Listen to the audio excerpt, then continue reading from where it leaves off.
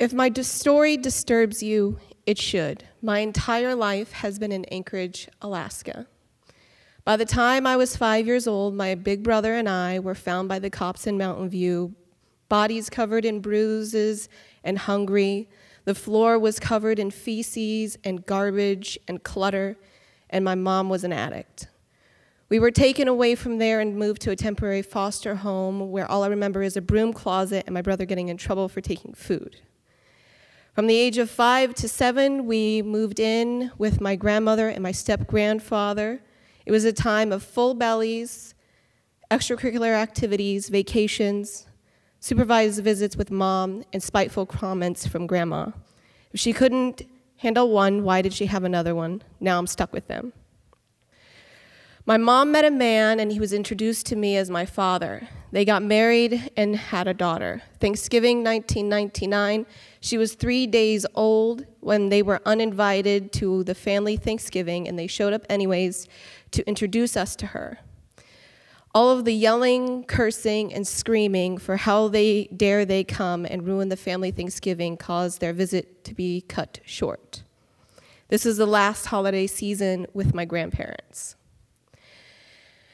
From the ages of 8 to 11, we were reunited with my mom and our dad and our new sister off of a Forest Park Drive in Northern Lights in a one-bedroom, one-bathroom trailer.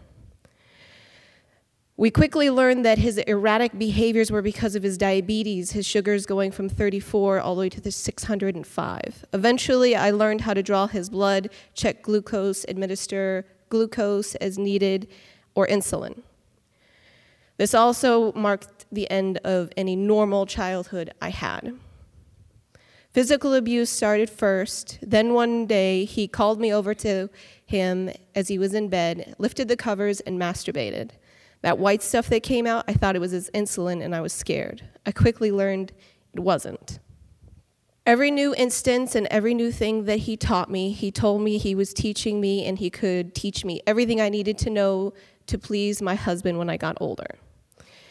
After every new experience, my hands on him, his hands on me, my mouth on him, his mouth on me, he always ended it with the same scripted questions. Did that feel good? Did you like it? Do you want to learn more? By the time I was 12 years old, I had started my period, and he got scared and started me on birth control. That was also when I first tried to get away from him. He seemed okay with it, and he was fine with it at first, but then the physical abuse got worse.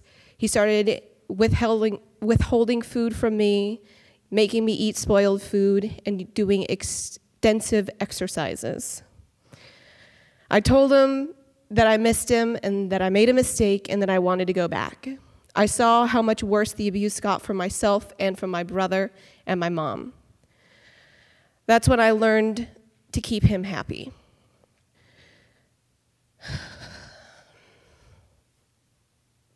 At the age of 14, in the 8th Street Walmart parking lot, he proposed to me. This is when I learned that I could sacrifice myself and my family would be spared, since I had already learned that the abuse was worse. When I tried to leave him again, then again, the abuse got worse for me and for my brother and my mother. I went back to him and I told him I'm sorry, I made a mistake and I missed him, and he told me to prove it. So August 18th, he wanted me to invite a friend over for his birthday. After a night and day of alcohol and weed with her, he tried to have sex with a virgin and couldn't. And frustrated, he took it out on my body. When I turned 16, he proposed again with an upgraded ring. He spoke of the children that we would have, 4 of them. Their names were Hope, Love, Joy, and Faith. And this is when I thought that I would never get away at this point. I was hopeless, helpless, and afraid for the rest of my life that this is who I would have to be with. I tried to get away again in the Wendy's parking lot on Benson and New Seward. I told my mom he was touching me. She told me that she would deal with it when we got home. When we got home, I heard the screams and the yelling through the 2-bedroom, 1-bath trailer behind West High School off of Hillcrest Drive. She called me in there after a moment of silence, sat me down with him standing behind her and asked, "Is this true? Because if it is, I don't want to have to do what I have to do." All the while, he was mouthing, "Tell her you lied or else." So I lied, and I told her that it was not true. She constantly reminded me of this lie for the rest of the time that I lived with her. At the end of April 2009, I had enough. I packed everything in my grandmother's car that she let us borrow, and I went to work, and I didn't come back. Threatening texts from him saying that if I told anyone what would happen between us, that my family would leave me, and I'd be sent to a girls' home. And he was right. My family doesn't talk to me anymore. My sister feels like I abandoned her. My brother ran away when I was 16, and I didn't see him again for 2 years after that. I was locked away from May 13, 2009 until December 20th, 2009 at North Star.